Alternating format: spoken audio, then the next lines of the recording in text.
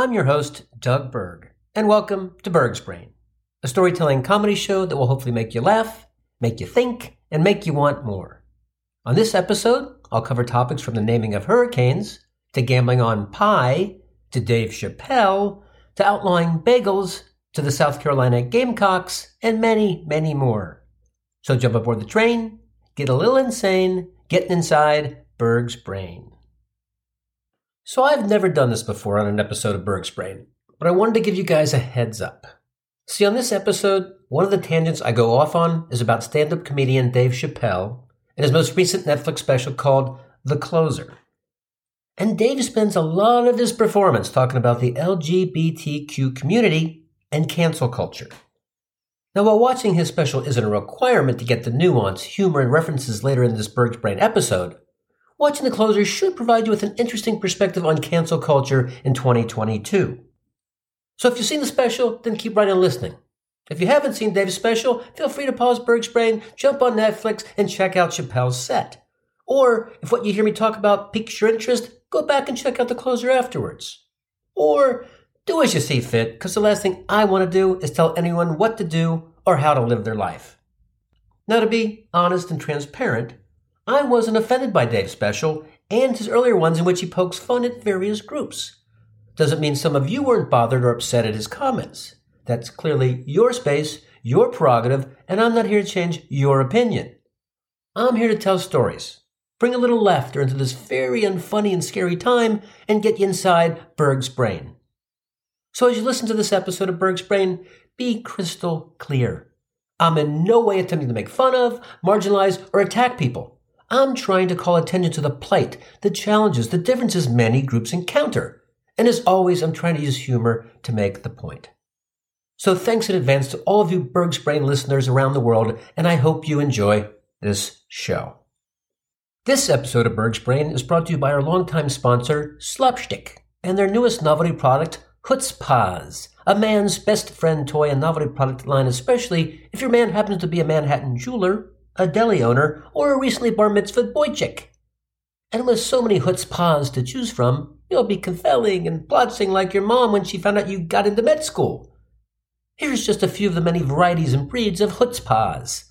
There's the Alter Cocker Spaniel, the Shih-Tzu, the Matza Apsa, the Labra Schnorrer, the Bernese Mountain Dog, the German Schleppard, the Charvet, and of course the Moberman, which, by the way, is a hell of a lot crankier and meaner than the Doberman. Each chutzpahs comes complete with its own tefillin leash that you wrap around the pup's forehead and paws while walking, a free bag of kosher dog food, kibitz and bits, a training manual, fetch and fetch, a video to keep your dog calm when you head to shul for services entitled Fiddler on the Wolf, an engraved dog whistle that doubles as a chauffeur, and if you purchase a male chutzpahs, they're not only neutered, they're circumcised.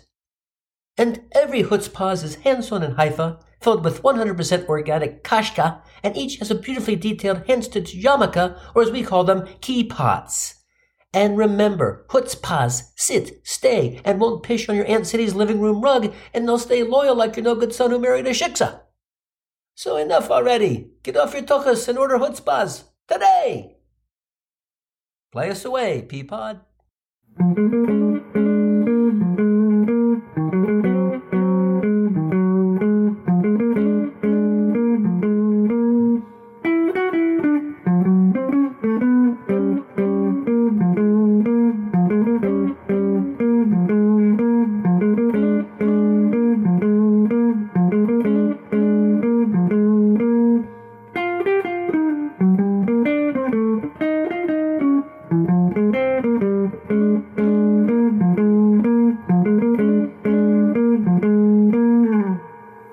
So when I was growing up, I was really into weather.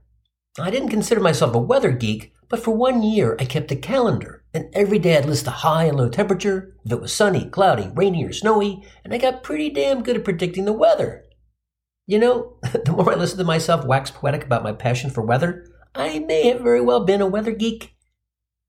And as far as weathermen and weatherwomen, and I do believe it's extremely important to call people what they prefer to be called, these weather freaks and geeks, well, they prefer to be called meteorologists. So that's what I'll call them, although the term meteorologist is a long and winding 6-syllable road that nearly kept Tom Brokaw from getting the nightly news gig, as Tom nearly choked every time he had to say the word meteorologist. And let's face it, you get the option of being called a meteorologist, which has an intelligent scientific sound to it, or being called a weatherman, which falls more in line with other less than stellar professions like the milkman or the pool guy. You're going to go with meteorologist. And back to my foray into meteorological studies as a young lad in Ohio, a Midwest area with some volatility and quick weather swings. With my little simple weather charting, I was able to predict the weather with far more accuracy than the local news guy, Weatherman Wally, who was accurate like 50% of the time. I mean, can you imagine if you could be right 50% of the time at your job and still keep your job? And in fact, when you tell people it's going to be sunny tomorrow, and it is, they thank you, like you had something to do with making it sunny. You had nothing to do with it. So please stop the smug credit taking for your lucky-ass guess. And there's another group of people that boast about, even monetize that kind of 50-50 accuracy percentage. Las Vegas sports books and gambling prognosticators who market themselves as betting gurus when they win at a fantastic 55% clip. 55%? That's 5 above 50. You claim to have access to all this inside information, a massive team of analytics gurus, and you rave and publicize that you win as much as some schmuck who could basically do that based upon a goddamn coin flip? A 55% success rate? Well, shit, Johnny Vegas, with that kind of ROI, here's the routing numbers and direct access to my fucking checking account, you piece of shit con artist. Well, as I think you can hear in the tone of my voice, the people at Berg's Brain, and those people are me, do indeed have a little gambling problem. And see, that's the unfortunate thing about gambling, is most people, including my lovely yet ball-busting wife, refer to gambling as a problem. Now, okay, I acknowledge gambling can be a problem for some, but gambling's good for me because I'm a problem solver. And as a problem solver, you just shift your mindset and reposition gambling so it's not a problem, but rather the answer to your problems. So as my wonderful and loyal Berg's Brain listeners, who I know don't want to be part of the problem, but part of the solution, we can easily solve my little problem if I could just borrow $75,000 from you by next Wednesday. I take Venmo, Zelle, PayPal, and cash, and I'll bet you dollars to donuts I can turn it into millions. See, because I got a sure thing, an all-in no-brainer, over-under, and I'm all over the over, for the total number of digits in pi. You know that mathematical constant that describes the ratio of a circle's circumference to its diameter, or for those of you living in the deep south or America's breadbasket, a wonderfully comforting dessert offering. See, I just checked, and the new money line for the digits in pi was recently established when the Swiss university Fachhochschule Graubünden broke the world record for the most calculated digits. And these pocket protector wearing math whizzes don't simply break the record for the most calculated digits of pi, they smashed it, moving beyond the existing record of 50 trillion digits to a whopping 62.8 trillion digits. And here's the amazing thing. They completed their record run nearly 4 times faster than the previous one. Holy fucking shit! What mathematicians? What geniuses? What people you'd never do happy hour or piles of blow with? Anyway, back to my youthful weather geek days. One of the most interesting weather phenomena I studied were hurricanes. Besides the power and unpredictability of these storms, the thing that intrigued me the most was the naming of hurricanes and tropical storms. I mean, have you ever wondered who and how they come up with the names of the storms? See, tropical storms are so important in meteorological circles that these weather events get oversight by the Hurricane Committee, which is part of the larger and more powerful World Meteorological Organization, often referred to as the WMO. Now, these weather geeks at the WMO refer to their organization as WAMO, because of the powerful wham of these storms as they crash, blast, and wall up the Caribbean, Mexico, and larger parts of the southern U.S. And these weather groups report all the way up to the goddamn United Nations. Now, in terms of naming hurricanes, these meteorological misfits have the whole alphabetical protocol, with the first storm of the year starting with the letter A, then all the way through the rest of the alphabet, except for the letters Q, U, X, Y, and Z. And I'll shed a little light on the exclusion of these 5 letters a little bit later in the show. Now, historically, 21 letters to cover all the hurricanes in a year was never an issue, Because when naming started back in 1947, there were never more than like 10 storms of hurricane magnitude a year. But now, some 80 years later, with significant climate change, which an incredibly large, ignorant, and uneducated part of the population believes to be a hoax, coincidentally, often the same pie-loving morons in the Deep South in America's breadbasket, hoaxes like how coronavirus vaccines are government tracking devices, Obama's fake birth certificate, Planned Parenthood selling fetal body parts, orchestrated shootings to fuel the need for gun control, the stolen presidential election of 2020, the Holocaust, and that the term pi refers to the mathematical constant describing the ratio of a circle's circumference to its diameter, as opposed to something Aunt Sarah leaves cooling on the ledge of her kitchen outside in a hot summer day. Well, sorry to burst your methane bubble you numbskulls are living in, but in terms of climate change, what once never happened now happens every damn year as the naming of hurricanes gets to the letter T in a goddamn month and a half. Now, the Hurricane Committee, along with WAMO, creates 6 rotational alphabetic lists of 21 hurricane names, again except for the letters Q, U, X, Y, and Z. 3 of them being female names and 3 of them male names, because the list alternates male, female, and so on.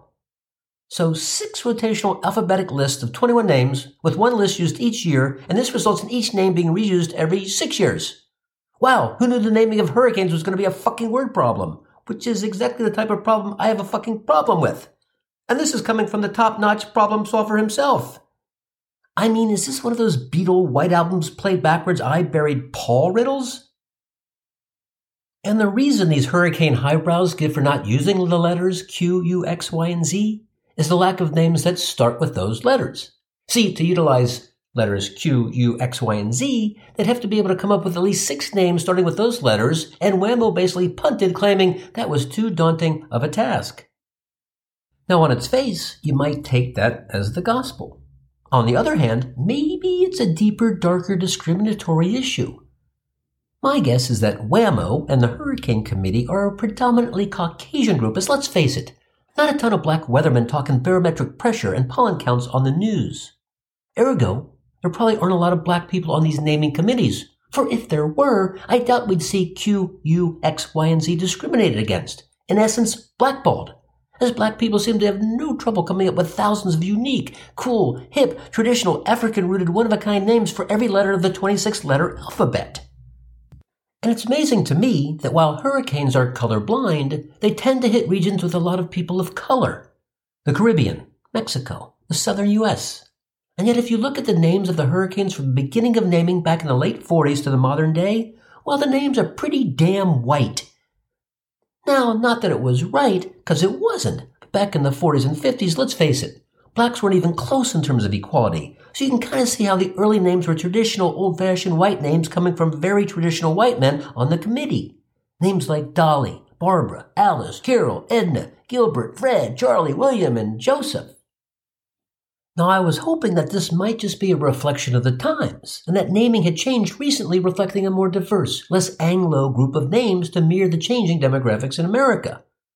So I looked up the 2020, 2021, and proposed 2022 names for hurricanes. And here's the list of 21 per year for a total of 63. In 2020, we had Arthur, Bertha, Cristobal, Dolly, Edward, Faye, Gonzalo, Hannah, Isias, Josephine, Kyle, Laura, Marco, Nana, Omar, Paulette, Renee, Sally, Teddy, Vicky, and Wilfred. In 2021, we had Annie, Bill, Claudette, Danny, Elsa, Fred, Grace, Henry, Ida, Julian, Kate, Larry, Mindy, Nicholas, Odette, Peter, Rose, Sam, Teresa, Victor, Wanda. And for this year, the list goes Alex, Bonnie, Colin, Danielle, Earl, Fiona, Gaston, Hermione, Adalia, Jose, Carl, Lisa, Martin, Nicole, Owen, Philippe, Rena, Sherry, Tammy, Virginie, and Walter. So to tally up all the non-Anglo, non-Euro, Black, or Hispanic names based on the 63 total, there are like 4 or 5 Hispanic-sounding names and literally 0 traditional or popular African-American names. Now, I'm not saying people of color don't have some of the names that are on this list, because there's quite a few Black Larrys, Earls, and Wandas. But if you look up the top 100 most popular, most common African-American names among Americans, for boys you've got Javon, Tyrell, Jamar, Tyree, Jaylon, Deshaun, and Deontay. For girls, you got Latoya, Tamika, Latanya, Jakayla, Shaniqua, Lashonda, and Lawanda. And that's Lawanda, not just Wanda. So again, with so many people of color, often poor and marginalized, bearing the brunt of so many hurricanes, and with some 70 years of history and experience, you'd think the Whammo boys would expand the names to be more inclusive. Isn't it about time we get Hurricane Shaniqua on the naming list and in the pipeline? Look, I'm not wishing in any way, shape, or form that any hurricanes hit our country or any country. But we all know hurricanes aren't stopping and more are coming. So let's expand the naming list as to why should we have Hurricane Shaniqua, Hurricane Jamal, Hurricane Lashonda? And who knows? Maybe if Hurricane Shaniqua does enough devastation, the committee at Whammo will do what they've done for all the Mitches, Sandys, Marylands, Frans, and Stans, and the rest of the white-name destructive killer tropical storms and vote unanimously to retire Hurricane Shaniqua. And now that's a retirement speech I want to be front and center for. And while we've seen a smidgen of Hispanic names on the list, why haven't we seen any Native American hurricane names? These folks were getting hit with hurricanes way before Columbus and his crew, quote-unquote, discovered America. So how come they're not on the list? How come they get no representation? Wouldn't it be amazing, educational, inclusive, and just the right thing to do to mix in with the Bobs, Barbs, and Joeys? A Sitting Bull, a Red Cloud, Sacagawea, Geronimo, Pocahontas, and Cochise? With these huge-ass windstorms native to the Americas, maybe we ought to name a few of the storms after some Native Americans. And this naming thing may not only be racist, but clearly it was sexist.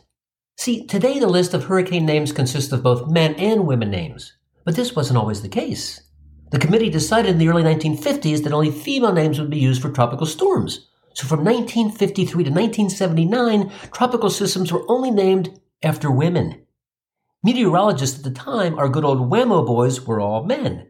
They started informally naming storms only after their wives and girlfriends, which is kind of amazing that any of these white short-sleeved, button-down, shirt pocket protector, black rim glasses wearing weather geeks actually had wives and girlfriends. Oh, and these being the 1950s Madison Avenue Mad Men times, you can bet a few of these tropical bags of wind were named after a mistress or a stripper. And this practice continued until the women's movement successfully got men's names added to the list in 1979. So the women's movement, a movement with an incredible past that included suffragettes at the turn of the century fighting for the right to vote, feminists, especially those in the 60s, crusading to gain equal rights, pro-choice women continuing the fight to this very day for the right to make their own decisions about their own bodies. So lumped into all these battles for equality and freedom, we had meteorological madams advocating for the end of the discriminatory practice of naming hurricanes only after women. Think about that and how deep, far, and pervasive discrimination's ugly reach goes. But like all the fights women have waged throughout history, this wasn't easy. As damn if the boys at Whammo didn't put up a fight for this common-sense request as former Hurricane Committee Chair Dwight Wright argued, the naming of hurricanes wasn't based on the names of wives and girlfriends or the stray mistress, mind you. No, he proclaimed. Female names were chosen because these storms are called hurricanes, not himicanes. So we at Whammo were honoring women, not discriminating against them. Yeah, right, Dwight. And I suppose this is the same logic, Dwight, behind the fact that sexual harassment predominantly happens to women because it's called her-assment, not him-assment, you meteorological misogynistic moron. So, with all this controversy and potential racism and sexism around the naming of hurricanes, let's circle back to the trendy modern term cancel culture and the de facto canceling of hurricane naming letters Q, U, X, Y, and Z and take it a step or two further. Don't know if any of you have seen comedian Dave Chappelle and his brilliant stand-up, and especially his last Netflix special called The Closer, where he confronted in his typical honest, straightforward, emotional, and humorous way the issue of cancel culture and how it's impacted him and impacts society. Dave shares his feelings about the phrase punching down, referring to jokes comedians make at the expense of marginalized people, here in his special, the LGBTQ community. I'm surprised the Q's, U's, X's, Y's, and Z's left out of the exclusive 21-letter hurricane naming group haven't accused Whammo of punching down on them. And these two groups of 5 punched down upon letters have something in common. You see, both groups share the letter Q. Now, in terms of the LGBTQ community, the Qs weren't an original LGBT Fab 4 member. They were kind of like the fifth Beatle. And while not a founding member, the Qs have been around for quite a while, and they rightfully have some deep pent-up anger for not getting the day one invite to the L's, the G's, the B's, and the T's. The Qs, they toiled in anonymity for years while the LGBT community got all the pub and glory. Now granted, some LGBT people still consider the letter Q for queer a derogatory slur, and many gay people have experienced it as one. In fact, GLAAD, no, not the garbage bag people, the Gay and Lesbian Alliance Against Defamation, see, this important organization notes that not everyone has embraced the Q, but it believes that the LGBTQ is more accurate and inclusive description of the overall gay population. See, interestingly, GLAAD points out that while the Q often and for the most part means queer, the Q can also stand for the word questioning. Good to know, because based upon my very inquisitive nature, I must have a good chunk of Q in me. Now, there's another group, albeit a deranged right-wing conspiracy group, who you might not think would embrace the Qs, but this group prominently features the letter Q. This group goes by the name QAnon. QAnon, they put forth all these baseless, unhinged, evidence-lacking deep state conspiracy theories, which anyone with a brain, like people who think pie has something to do with the size of a circle and not what you eat during a carnival contest. See, anyone with a brain knows QAnon rants are total bullshit. But these QAnon psychos, while dumb as shit, are craftier than you think. See, they put out all these nonsensical, fucked up conspiracies for a reason. And it's not to tear down or create doubt in our long-time democratic foundations. It's to create a diversion. You see, because QAnon, like the organization Al-Anon, which stands for Alcoholics Anonymous, QAnon actually stands for Queers Anonymous. It's just that these right-wing conspiracy cult of macho redneck assholes, well, they haven't quite come out of the closet yet. So they deal with this difficult personal challenge by covering up their closeted capital Q queer feelings through outlandish public gun-toting, pickup driving, Trump rallying, attending, to divert attention so they can sneak around to gay bars for some closed-door back-alley capital Q cocksucking. Look, Dave, the writing's on the wall. And for members of QAnon, aka Queers Anonymous, that writing on the wall is on the walls of gay bar bathrooms all across the country, like the Stud or the Back End or the Q Bar, where A-list Republican congressmen like Rand Paul, Jim Jordan, Kevin McCarthy, Devin Nunes, Lindsey Graham, Ted Cruz, Ron DeSantis, Greg Abbott, David Perdue, Tom Cotton, Matt Gaetz, and the whole rest of the Trumpster dumpsters have written their cell phone numbers in permanent ink with big fucking ass-stretching Sharpies. And deep down, we all know Trump's MAGA, Make America Great Again slogan is merely a cover, as what it really stands for is Make America Gay Again. And these MAGAs, well, they're crafty SOBs, as they made everyone think they instigated an insurrection at the Capitol on January 6th to overturn the election. When truth of the matter is, they instigated an insurrection and all got erections while closely clustered rubbing up against thousands of red-blooded QAnon queer Qs, not the questioning Qs. And while everyone of the LGBT community has had to deal with a lot of shit, the Qs have had to endure another level of oppression. See, this rather unique alphabet letter has been forced against its will to forever partner with the letter U. As in the grammar mandate that if there's a Q, it's immediately followed by a U. No choice, no freedom, no appreciation for the Q's individuality. So with this added layer of frustration and anger, it's just a matter of time till the irate, proud, trailblazing Qs get to the naive, punch-down-upon, left-out hurricane-naming letters, the U's, X's, Y's, and Z's, and rile them the fuck up. And then look out, Dave, because LGBTQ just expanded to LGBTQUXYZ. And those left-out, punched-down-upon, pissed-off, non-hurricane-naming 4 letters are going to be coming after you, goat. Oh, and for those of you unaware of the term goat, I'm not anti-goat, and I'm not calling Dave Chappelle a scruffy-bearded eat anything I can get my mouth on domesticated farm animal. I'm using the term goat as in greatest of all time. So listen, Dave. And who am I kidding, like Dave Chappelle's listening to my lame-ass podcast? But just for shits and giggles, which when you think about it and visualize that visual, it's fucking disgusting. Shits and giggles? Who the fuck snickers when they poop? I've burped while farting, I've grunted, groaned, and awed when dumping, but I can't ever remember tee-hee-heeing while I'm shitting. Anyway, Back to you, Dave. Look, I respect the shit out of you and your work, and I feel for you. Plus, I grew up in the Natty, and I got family living in Dayton, a mere 30 minutes away from your home in Yellow Springs. In fact, my sister-in-law in Dayton used to teach at Yellow Springs High School, so I feel an Ohio Buckeye closeness and connection with you, goat. But Dave, let me point out one thing.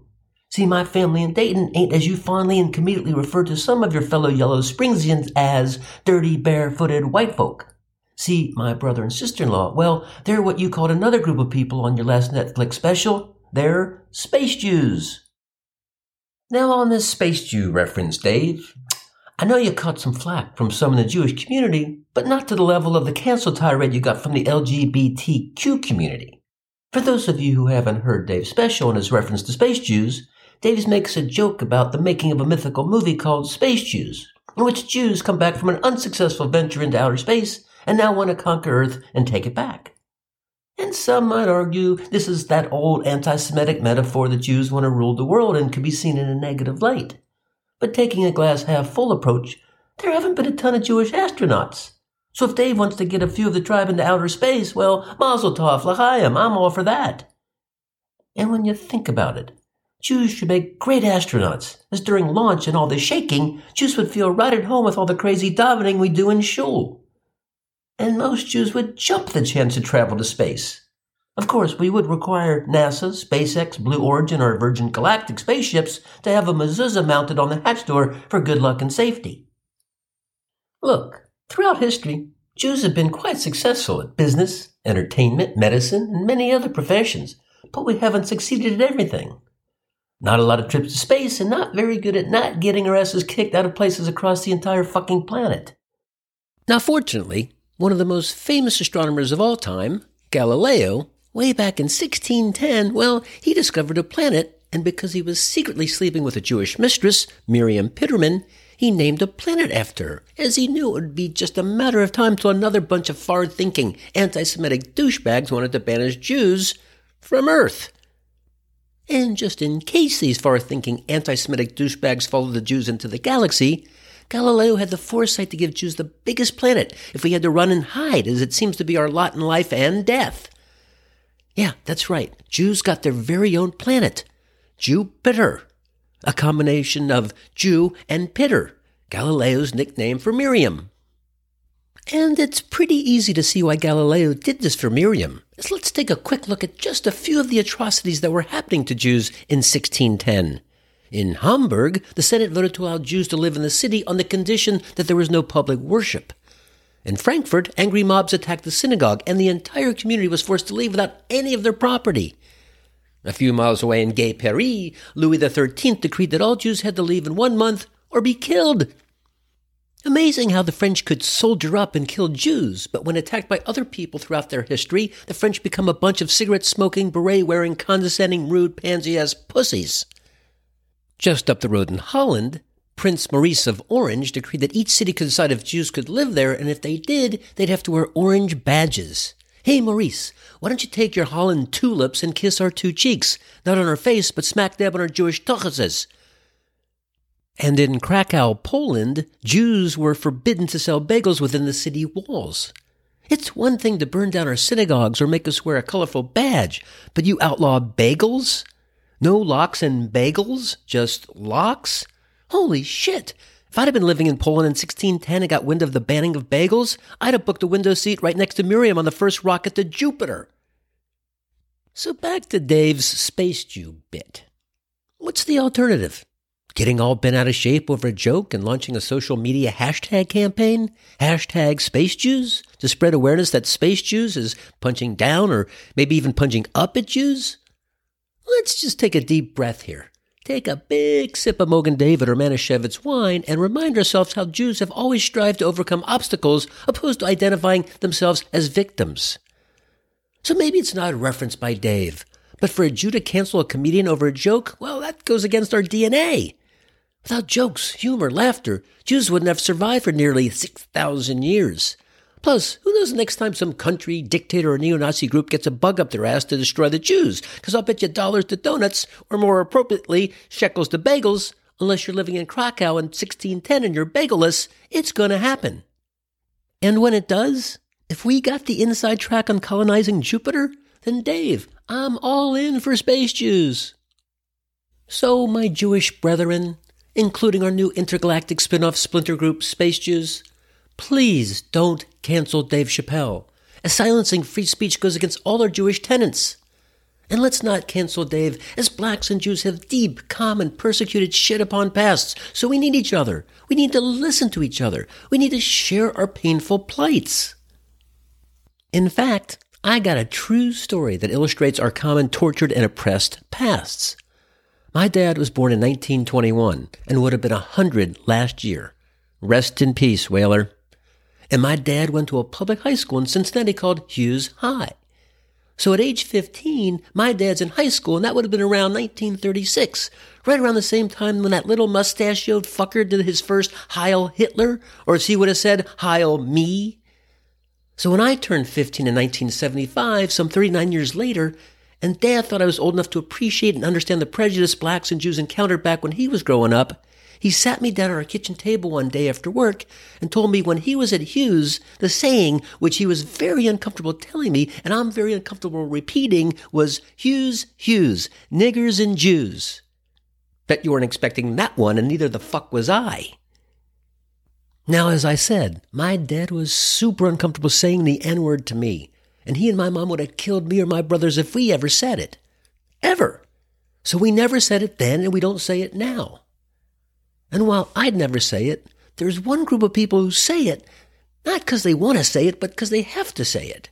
I'm talking about actors who play skinheads or rednecks or wealthy slave owners or cops in the Deep South beating the crap out of blacks while protesting in the 1950s.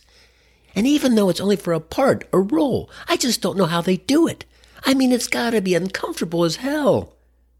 And it's got to suck the first few times you say it, as you're going to mess up the take because you're nervous as hell. And as the director yells cut, pulls you over and says, so Marty, you're just not committing. I'm sensing a little hesitancy. I need you to say the N-word with force and boldness, conviction. Remember, you're the largest plantation slave owner in the South, so act like one for Christ's sake, or we're going to be here all goddamn day. And the actor's got to be thinking after that little chat, oh, Mr. Director gets to say N-word, and I got to say nigger. Fuck! And if you have the acting chops to get into character, blocking out and overcoming the hesitancy, that's only the first hurdle. How about when you grab a beer after wrapping up for the day with the same black slave portraying actor you've been calling the N-word repeatedly for months throughout the entire film? That's got to be a tad awkward. Can just see Marty sitting with his black co-star and they go back and forth. Yo, man, seems like you're getting pretty comfortable spouting the word nigger. Don't even joke about that, dude. I don't know, Marty. You seems to be enjoying dropping them, as you white folks say, N-word bombs right and left. If I didn't know any better, I'd say deep down, you're a motherfucking racist. And you can see Marty squirming, shuddering, completely embarrassed when the black actor leans in close and says, just fucking with you, Marty. You're my nigga, homie. You know, and when I think back to that fateful day sitting at the kitchen table when my dad told me the Hughes slogan story, I didn't follow in his footstep and go to Hughes. I went to a different public high school called Walnut Hills, and our slogan was Walnut Hills, Go Eagles! That cheerful slogan kind of pales in comparison to Hughes, N-word, and Jews. So that's what my dad's world was in 1936, over 80 years ago. And you kind of feel we've come a ways since that little ethnic racist Hughes jingle, but not so fast. See, because back in 1981, a cousin of mine, Louis Luria, or as we called him, Sweet Lou, a son in the long line of great Southern, liberal, democratic, open-minded family of successful businessmen, public servants, and politicians from the Palmetto State of South Carolina who were on the front line supporting equal rights, especially for Southern blacks. Well, Sweet Lou was getting married. And you didn't miss a Southern wedding, as these were epic balls of pomp and circumstance, flowing fountains with whiskey, the best fried chicken on the planet, and beautiful Southern belles who took your carpet-bagging breath away. So our whole family from around the country attends, and I fly in from Chicago, where I'm 21, in my junior year attending Northwestern University. And since our family flew in from across the country, all our flights had layovers in Atlanta. At one point, I'm sitting with my mom, and she's talking to me, and I'm nodding, but I'm not listening a lick, as walking through the airport was one gorgeous woman after another. And these beauties were different from Midwestern girls I was accustomed to, as they were nicely put together in a more formal, made-up, dressed-up kind of way. So while Mom's babbling on, my head must have been swiveling like watching a tennis match from center court when she stopped, grabbed my arm and said, "Dougie, from the way you're checking out these Southern belles, you're going to need a neck brace, and I'm pretty certain you're not gay." And just to be clear to the G's of the LGBTQs, Mom didn't mean that, and I didn't take that in any way as a derogatory comment toward gays. It was simply an observation, a fact, and pretty damn funny coming from my mom. Well, we all got to Columbia, South Carolina, and that night after the rehearsal dinner, as was standard practice, we headed up to the hospitality suite and continued the party, drinking, smoking, you name it. Now, my dad, who at the time was 60, and remember, his high school slogan was Hughes, N-word, and Jews, was a great storyteller, and he starts telling a great story about playing baseball while serving in World War II. At one point, he says something like, "Oh man, there were some great players on these teams. There was a great pitcher. He was this big, talented Negro fella." And my dad suddenly stopped because he looked over at Lewis's bride-to-be, Dina, and I think my dad saw a younger woman as he read her facial response as maybe he shouldn't have used the word Negro. Now, I'm not in any way saying the word Negro is a good word or something you should say. But back in my dad's formative years, and even at that point in the early 80s, the term Negro was used rather openly by a lot of people, including some black people. So again, yes, Negro is certainly a negative derogatory term and one we don't use anymore. But again, at that time, it was used. So my dad, who was the kindest, nicest, sweetest man on the planet, and you could ask anyone about my dad and they'd say the exact same thing, my dad, sensing that he'd offended Sweet Lou's bride, Dina, turns to her and says, "Oh, I am so sorry, Dina. I didn't mean to offend you." Well, Dina takes a swig of her 8th or 9th mint julep and says, "Oh, don't worry about it, Uncle Bobby. Down here, we still call them niggers." Well, as I hope some of you listening at home who might have been sipping on a cocktail just did, I sprayed an explosive spit take from my mouth full of Jack Daniels across the room and fell off the fucking couch. There's no way anyone, including yours truly, could have expected that response. Not in a million fucking years. But that's what she said ver-fucking-batim. And here's the really sad thing. While the majority of us in that room were appalled and outraged beyond the spit take and a few shared, "Can you believe what she just said?" looks, no one called her out on it. We didn't do it. We turned a blind eye. Wasn't right. Huge mistake. Maybe we were too shocked, or maybe we were trying not to rock the boat, or in this case, the slave ship of a brand new marriage. But times have changed, and that's important, because we need change. We need to evolve. We need to learn. And I can tell you without a shadow of a doubt, if that little blonde Southern Belle racist piece of crap made that comment today, I'd wash her mouth out with Ivory soap so white, she'd have thought the KKK manufactured it. Now, just as Southern belles at Atlanta's Hartsfield-Jackson Airport were a world away from Midwestern girls, the South's long history of discrimination, prejudice, and unequal treatment of blacks was something I wasn't accustomed to. Sure, I'd witnessed an occasional idiot in Cincinnati make an insensitive joke or comment, but I'd never heard anyone blatantly use such offensive language like, "Oh, don't worry, Uncle Bobby, down here we still call him the N-word," especially by a petite little blonde girl. And I'm in no way condoning such behavior, but let's face it, it was the South, and it was South Carolina, home of the University of South Carolina, whose mascot is a red and black rooster bred and trained for cockfighting called a gamecock. Kinda made my Northwestern Wildcat mascot seem a little tame. And on another of my Palmetto State visits, my Uncle Mick took me to a South Carolina football game. Walking up to the stadium, oh my God, there were all these beautiful co-ed sorority girls wearing the shortest of short Daisy Dukes, and written on the back of these short shorts was, "I love my cocks." Look, I'm a big sporting goods store guy, and I love dicks, but I wouldn't walk around in boxers with the word "I love dicks" on them. Guess this brings to light that I'm more of a questioning Q than a queer Q. Now, if you've never been to a college football game in the South, you're missing out. Because these fans, young and old, stand the entire game in a religious-like revivalist meeting. And they chant from the opening kickoff to the final gun. And in South Carolina, they use a real fucking gun. And the chant they do at Williams-Brice Stadium goes like this. On one side of the field, they chant, "Game!" And on the other side of the field, they yell, "Cocks!" Now, fortunately, I was on the game side, because, man, those fans on the Cox side gotta say Cox for the better part of 3 long hours. And while I love my cock, and as the USC co-eds clearly love their cocks, I don't really want to be yelling the word cock for 3 fucking hours. Now, I got one more example of just how different the South is to where I live. Let's go to the year 1991 and the first Gulf War waged under George Herbert Walker Bush. I'm living in San Francisco at the time, and as soon as we got wind of all this bullshit and all this war crap, over 100,000 people from all walks of life marched up Market Street carrying out acts of civil disobedience like blocking the Federal Building or shutting down the Golden Gate Bridge. Well, right during that time, damn if there wasn't another family event in Columbia, South Carolina, this time my cousin Adam's bar mitzvah. So as always, off we trekked across country through Atlanta's Hartsfield-Jackson Airport, where this time I came prepared with my very own neck brace, eventually arriving at our destination, the deep south of South Carolina.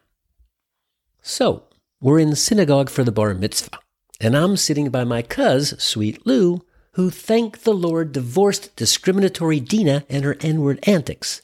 And we started talking about the Gulf War. I told him out in San Francisco, hundreds of thousands of people were protesting, marching, fighting the good fight, and it was so cool to see all these people on a mini Vietnam mission to stop the war. I paused and asked Sweet Lou, how's it going down here? He closed his prayer book, straightened his yarmulke, and said, well, Cousin Dugga, the other day, some hippie ass ran out to the Capitol alone and tried to burn the flag, and a proud bunch of patriots kicked the living shit out of them. If ever there was a time to invoke the line, Toto, we're not in Kansas anymore, well, that was certainly it. So, Dave, I hope you can see that it's important and meaningful for me as a Jew, as a comedian, as a fellow Ohioan, to help you come up with a way to keep talking about important issues like cancel culture and communities that feel punched down upon like the LGBTQs. I see your genuine concern for marginalized groups, and I see the important roles comedians play in having the freedom and ability to speak their mind, not at the expense of people, but as a way to find humor in all our human frailties and weaknesses. We can't shy away from and let the pressure take away your voice or any voice ever. So I respectfully disagree with your end of special comment that you're done talking about the topic. No, this is an important conversation, and you of all people got to keep the discourse going. So what if we try this? Rebrand yourself and go from the GOAT, the greatest of all time, to the GOAT, the gayest of all time, and now you're part of the letter team. Well, just a thought from a space Jew trying to help a Yellow Springs brother out, Dave. Hopefully my discussion of the sensitive topic of cancel culture and coming to your defense can be seen for what it is. Humorous social commentary. But who the hell knows anymore is based upon my allegiance to you and my defense of your right to find humor in today's cancel culture. There's a hell of a good chance the vocal and powerful LGBTQUXYZs will cancel me too. And I don't mean me too like the movement, I mean me also. Fuck, now I've gone and pissed off a whole fucking movement and what's likely to follow. I, along with you, Dave, could have Berg's Brain and its massive global audience of 37 loyal listeners, including 2 international listeners in Germany and France, banished from every podcast platform faster than COVID expert Joe Rogan. And Dave, I want to go back for a sec to one of the founding members of the LGBTQ group, the Bees. See, growing up in the 60s and 70s in Cincinnati with 2 older brothers in college at Ohio State, I was aware of Vietnam, the fight for equality, black power, feminism, and a lot of generational changing important as hell issues. At that time, the term LGBTQ didn't exist. The only term you heard to describe a gay person was homosexual, and the word homosexual took on a negative connotation, so the term gay became popular in the 70s. And while I'm sure I knew people who were gay at that time, it wasn't until many years later I found out, because unfortunately at that time, tons of gay people were still in the closet, many trying on their moms' or wives' high heels and gowns. So the first sexual description and letter of the LGBTQ community that anyone at that time was aware of was the B, as in bi or bisexual. And when I was growing up, B was kind of crazy. A friend of yours claimed to like men and women? JHC. Jesus H. Christ. Bi? That was huge, outlandish, kinky, and kind of intriguing. Oh, but how times have changed. Now with so many sexual orientations, the B is kind of V as in vanilla. doesn't seem to have the same cachet or wow factor as the T, for example, or so many of the newer, more recent list of letters describing gender and sexuality. Now, to be crystal clear here, I'm not denigrating the B's in any way, and I'm not saying the B needs to be retired like one of those massive destructive hurricanes. To me, the B's are on the Mount Rushmore of sexual identity and gender descriptive letters, but it just feels a bit passé when you consider all these new letters. And in terms of the newer letters, Dave, gotta warn you that if you do change your mind and begin discussing the LGBTQs and cancel culture again, you should know that LGBTQ, even without angry marginalized hurricane letters Q, U, X, Y, and Z, is a fast-growing group. Hell, it's expanding faster than the waist of my spandex pants after typically overindulgent Thanksgiving dinner. Because, Dave, you might think that's the complete list, but not even close. Here's just a few of the new letter add-ons to LGBTQ. There's the letter I, which stands for intersex. Intersex is a term for someone born with biological characteristics that aren't traditionally associated with male or female bodies, kind of like you're at a crossroads, an intersection, so to speak. Then you got the letter A, which has two meanings, asexual or ally. The A for ally is super cool. You're there to support and assist any member of the letter community. Beautiful, worthy. We all should be that kind of A. Now, the other kind of A is for asexual. And again, not knocking anyone who is that type of A. If that's how you identify to go through life, more power to you. I'm an A ally, so I support your asexuality to the hilt. It's just that, man, that's sad. And just to be frank here, a group I'd never be a part of. I mean, if I was going to be a letter, I'd be an S, as in sexual, or a subgroup of the S, VFS, very fucking sexual. If I was asexual, fucking A. Although that's probably the last thing you'd want happening to you if you're an asexual A. Next, you got the letter P for pansexual. No, not someone with a Peter Pan or cooking fetish. P is someone who's attracted to people of all gender identities. And we used to think the B's had the best of both worlds and had the most options to choose from. The P's have blown by the B's big time. Then there's D for demisexual. No, not a person with the hots for Demi Moore, but someone who generally doesn't experience sexual attraction unless they formed a strong emotional connection with someone. So in the old pre-letter days, D's sound a lot like the W's, as in women, which is beautiful. They want love, romance, conversation, cuddling, which is the opposite and not the strong suit of the M's. You know, males, men, morons, meatheads. Next on the update letter list is the letter G for graysexual. No, not someone into kinky octogenarian sex, but rather someone who occasionally experiences sexual attraction but usually doesn't. Gee whiz! No, that's not a kinky subgroup of the G's into golden shower. I mean, gee whiz in that's just unimaginable to me. Again, not knocking anyone who is, because I'm an A ally. Just know that even when the hair on my head and the hair on my balls turns gray, I'm still going to experience sexual attraction, so one less member getting added to the G's. The letter C is for cisgender, someone whose gender identity matches the sex they were assigned at birth.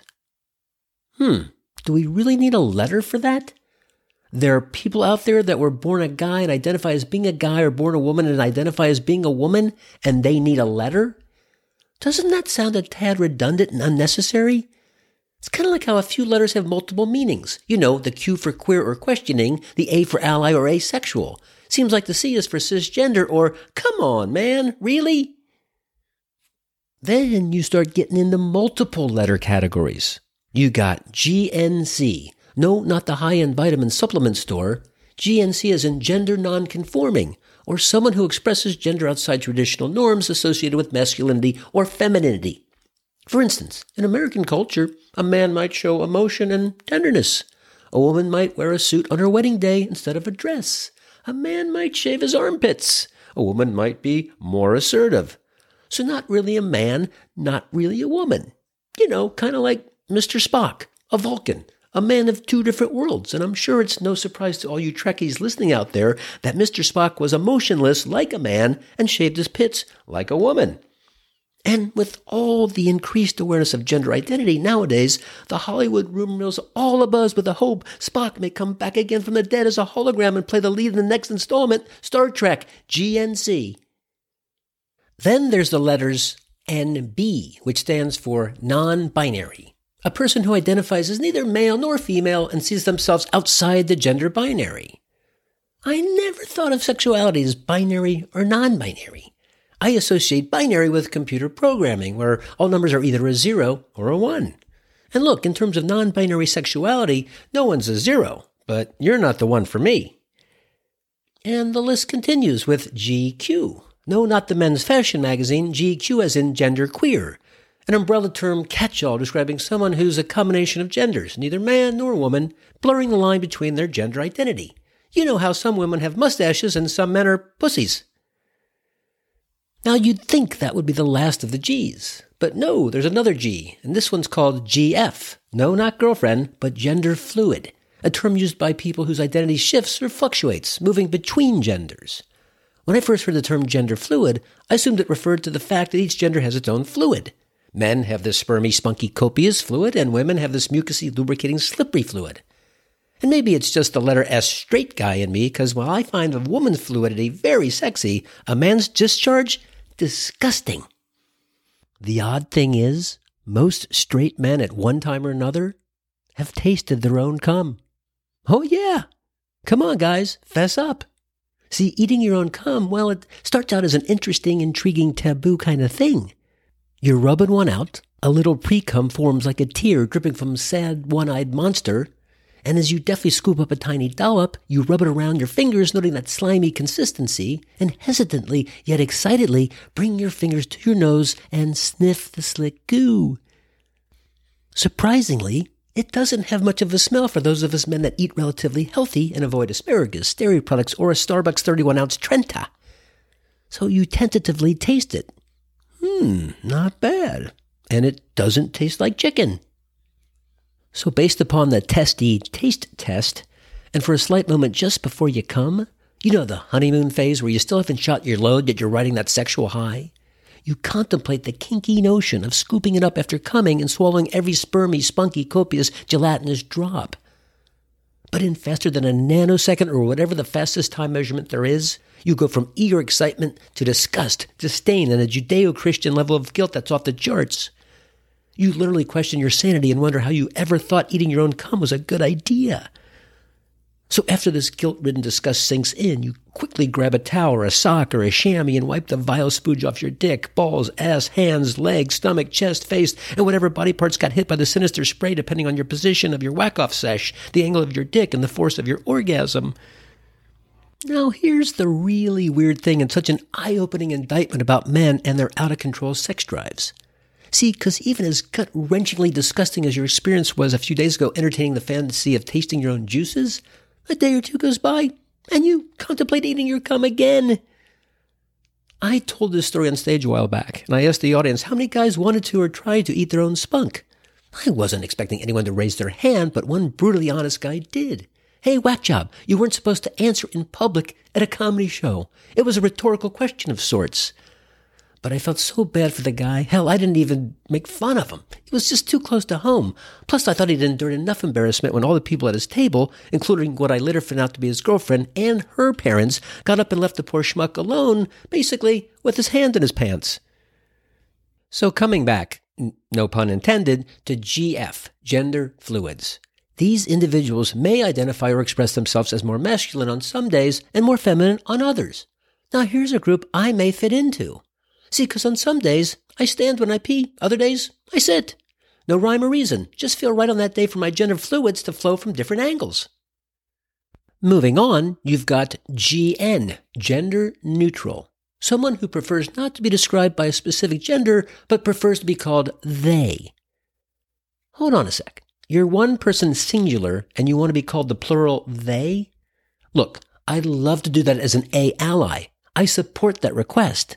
But my mom was an English teacher, and there's just no way I can call one person they and look her in the face come Thanksgiving as my pants waist forcefully expands. Now this next one's a doozy. MAAB/FAAB/UAAB, meaning male assigned at birth, female assigned at birth, unassigned at birth. That's got to be traumatic as shit to be unassigned at birth. Can you imagine that kid? So it's okay to slap me on my ass seconds out of mom's womb, but here we are 2 days later and you guys are dilly-dallying about what sex I am? I realize my newborn eyesight's about 2400 and I won't be able to see well for another few months, but you guys can see, right? So do you see a penis or a vagina, or are there other choices I'm unaware of? Being unassigned? That's kind of like when you go to a modern art museum and see paintings that are untitled. Hey, Jackson Pollock, someone's paying $11 million for the Rorschach inkblot splatter you made while drunk off your beatnik ass. Title the damn painting. And don't you just love these modern artists who don't stop with one brain farting painting they can't title? Sometimes you walk through an entire gallery and see paintings called Untitled Number 7. Hey, Rauschenberg, I'll give you the benefit of the doubt on Untitled. But 7? Maybe you ought to put your paintbrush down, smoke a doobie, and come up with a goddamn name. One thing's for sure. No modern abstract artist would ever be a member of the Hurricane Committee. Because if you struggle naming a painting, no fucking way we're putting you in charge of naming a hurricane. Can you imagine if one of these artistes got into whammo? Hey, Pollock, over there. Haven't heard from you in a while. What are you thinking for the next storm name? Untitled? 2 things, Jackson. First, Untitled isn't a name. Second, pretty certain in your training we reviewed the 21 permitted hurricane naming letters. Remember how we said the U wasn't one of them? God, I fucking hate modern art. And there's another Untitled-like situation which makes no sense. You know when you see an ad for a new movie that's coming out, and at the end of the commercial, the voiceover says, "This film is not yet rated." The movie's made it all the way to the ad on TV. The movie's coming out in a week, and it's not been rated yet? Then maybe you shouldn't be allowed to run the ad till it is, douchebag. And last but not least, we go beyond the letters of the alphabet to describe our sexuality and bring in arithmetic and the plus symbol. Yeah, the plus sign, which isn't just a mathematical symbol anymore, but a denotation of everything on the gender and sexuality spectrum that letters and words can't yet describe. And with all the gender and sexuality possibilities, gotta believe 1 + 1 equals fuck if I know, and you could bet your sweet ass Stephen Hawking, Albert Einstein, and that Pythagoras dude wouldn't have a clue either. Christ, talk about new fucking math. Now, I realize we've taken a massive detour and got blown way off track. So let's get back to the naming of hurricanes and the protocol of retiring the names of massively destructive and devastating storms. Since the formal start of naming during the 1947 Atlantic hurricane season, an average of 1 Atlantic storm has been retired each year. See, the name of any tropical storm can be retired or withdrawn from the list of the names if the storm acquires notoriety due to the number of deaths, amount of damages, or other impacts. And this name retirement is discussed and voted on at the annual session of the Hurricane Committee in the spring of the following year. Boy, I bet that annual 3-day session's a real hoot. Here's last year's enthralling agenda. Day 1, review of the past hurricane season and lessons learned. Day 2, review of the past hurricane season and lessons learned. Okay, 2 full days on the same exciting and seat-of-your-pants topic. Let's just hope that while the committee members are discussing hurricanes and lessons learned, they're sucking down those famous Bourbon Street hurricanes to keep from falling asleep. Now, Day 3 does a complete 180 and is all about committee member bonding through a relaxing day with choices of various activities, including a round of golf, except this one aligns with the committee's focus and is held during a full-blown lightning storm. If getting hit by lightning while golfing's not your cup of tea, sign up for a thrill ride in a piece of shit beater storm-chasing van with hurricane hustlers and meth heads Earl and Shirley Porterhouse. Or take a class taught by Weather Channel reporter Mike Betts of the Weather Underground Show, which is an odd name for a weather show as not a ton of weather happens underground. Who's watching this guy's show? Mud wasps and cicadas? And isn't it rather odd that the phrase describing a time when you're not feeling great is being under the weather? Maybe I'm missing something, but aren't we all under the weather all the time, as not a lot of the weather happens on the ground below us? Now, in terms of the deadliest storm to have its name retired, well, that was good old Hurricane Mitch, which caused over 10,000 fatalities when it struck Central America during October of '98. And I guess it was just the luck of the draw in Mitch's turn in the hurricane naming list under the letter M. But you'd think the Hurricane Committee and WAMO would have had enough foresight to include only powerful-sounding names on the list, just in case a particular storm packed enough punch to be catastrophic and worthy of retirement. Because frankly, Hurricane Mitch doesn't instill fear. Mitch is the name of your third-grade buddy with glasses and braces. Mitch is the name of your wife's book club friend who you never have to worry about she's having an affair with. Mitch is the name of your insurance agent or your dentist. at least use the full name Mitchell, which, while not fear-instilling, at least has formality and adultness to it. How can you take the risk that Mitch is going to be that bruiser of a storm that might lead to name retirement? You get to the letter M, you got to go with a name more along the lines of Mike, Maximus, or Mohammed, not Mitch. And when these megastorms, again that's mega, not MAGA, get permanently removed from the naming rotation by the committee, do they hold any type of ceremony? I mean, when a great basketball player unties the sneakers for the last time, they retire his or her jerseys and hang it from the rafters. Yankee greats get statues out behind center field. What do they do for hurricanes? Engrave the storm name on a plaque and hang it inside a man-made wind tunnel at the Whammo headquarters? Not a date, the name Lou hasn't yet been retired for a hurricane. But what if it was someday? Would Hurricane Lou give a Yankee great Lou Gehrig-type tribute speech and say, Today, I consider myself, the luckiest Category 4 storm on the face of the earth. And being that less than 100 storm names have been retired since the naming convention started in the late 40s, these retired storm names are part of an elite, select club, kind of like the Sports Hall of Fames. Gotta believe all the retired hurricanes like Hugo, Harvey, Katrina, Sandy, and our boy Mitch swirl around together giving shit to the other hurricanes whose names aren't retired. Can't you just see ringleader Mitch razzing? Oh, it's just a shame you didn't make landfall. No real flooding to speak of, no major power outages, and everybody lived, no one died. Don't beat yourself up about it. Let it go, kid. Not everyone makes it to the show, let alone gets its name retired. And it's got to be really frustrating for would-be hurricanes that had potential but never quite met the minimum wind speed of 74 miles per hour. Nice try, Wally, but at 73 mph, you're at tropical storm level at best. And imagine the horror if you thought you were going to be a hurricane and then you got downgraded, which has to be the worst word a hurricane can hear. I mean, what if you got downgraded to a tropical depression with maximum sustained surface winds of a mere 38 miles per hour? Hell, I'd be depressed too if I couldn't cause enough damage to get hurricane status. And you know there's tons of near-miss depressed hurricanes sitting around popping Zoloft and Prozac like chiclets bad-mouthing all the retired names. Shit, and it doesn't end there.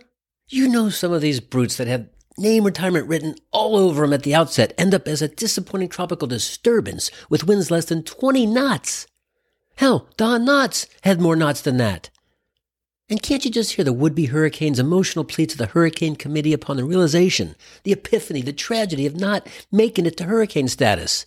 Kind of like Marlon Brando's character Terry Malloy when speaking to his older brother Charlie in the backseat of a car in that classic film On the Waterfront. You don't understand, committee. I could have had respect. I could have wreaked havoc. I could have brought in FEMA. I could have been a contender for name retirement. I could have been somebody. I could have been the next Katrina, the next Sandy, the next Mitch instead of a high wind advisory bum, which is what I am. Look at me now, committee. I'm a rain shower, drizzle, light mist, thick fog, and no good capital L low loser bearing down on Palookaville, where people won't even need an umbrella or a goddamn windbreaker. You say I'm not a big enough storm? I could have taken the whole Gulf Coast and the Caribbean. So it's not me. It was you, committee. It was you.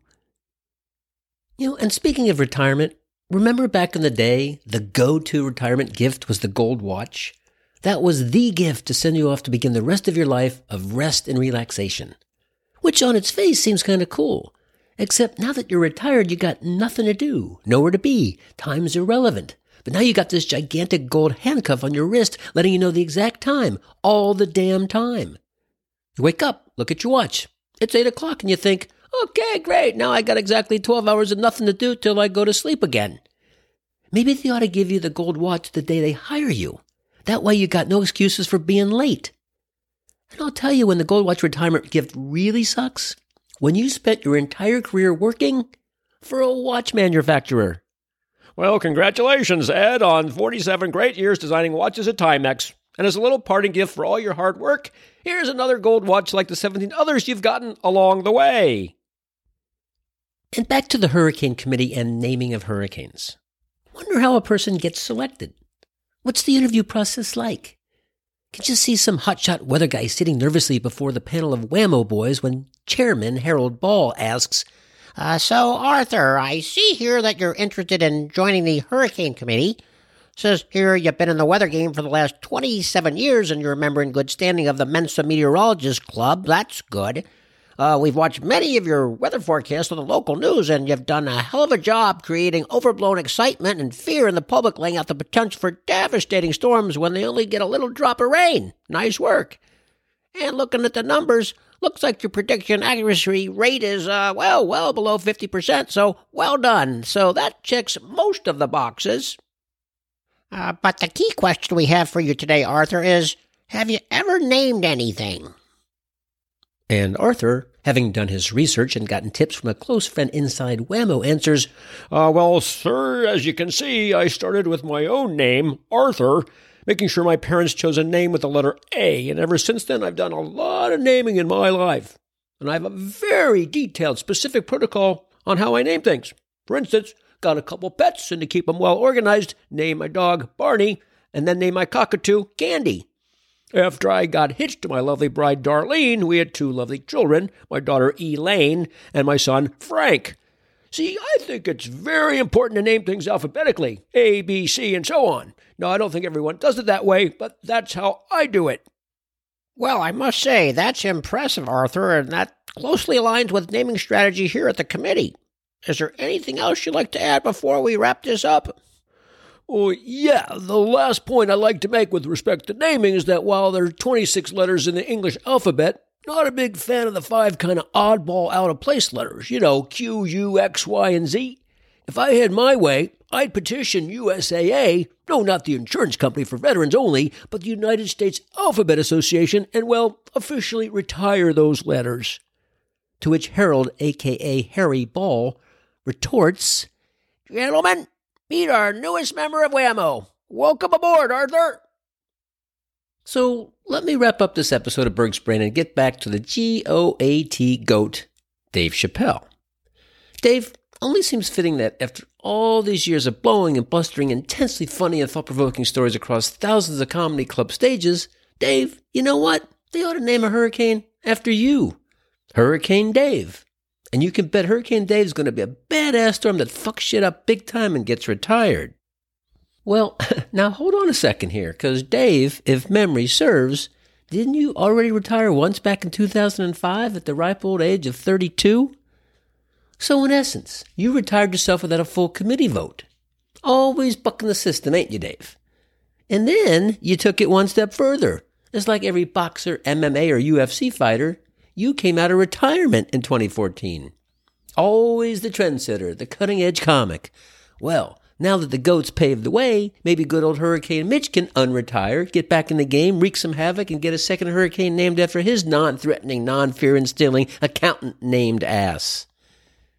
And before I go, one last riff about names, alphabet letters, and retirement. See, there's one letter in the group of 26, the letter N, that by itself is generic, uneventful, bland, middle-of-the-road, smack dab in the middle of the 26. But as happens with the letter Q, that's joined at the hip with the letter U, and the Q always followed by the U combo rule, when you combine the letter N with the word word and say the word N-word, as in really saying the N-word, the word that starts with N and ends with well, that's a word that seriously needs retiring. Unless the person saying it is black or a rapper or the occasional Caucasian fellow that makes it into the inner circle and has the blessing of his or her fellow African Americans to use the N-word, like Chappelle Show collaborator Neil Brennan or Dennis Hopper in True Romance. But if you ain't got that approval, well, you racist bastards ought to be retired too. Or at least for the time being while it's uninhabited by space Jews, have your redneck asses jettisoned to Jupiter. But only on the condition you black-hating anti-Semite bigots promise not to chase, hunt down, round up, or make us Jews wear orange, yellow, or any color-identifying badges while you're there. Ah, fuck, who am I kidding? No matter what you skinheads say, you're going to call black people niggers and you're going to shit on Jews as soon as you land on Jupiter's rocky surface in your souped-up, picked-up truck, NRA-stickered, Budweiser-sponsored Jupiter jalopies. So I got a better idea. Let's reroute all your Jim Crow, KKK, Nazi asses to a far more fitting planet for racist assholes. Uranus. Or maybe we ramp up the irony and shoot you Aryan astronauts into orbit, where you land smack dab in the middle of a black hole.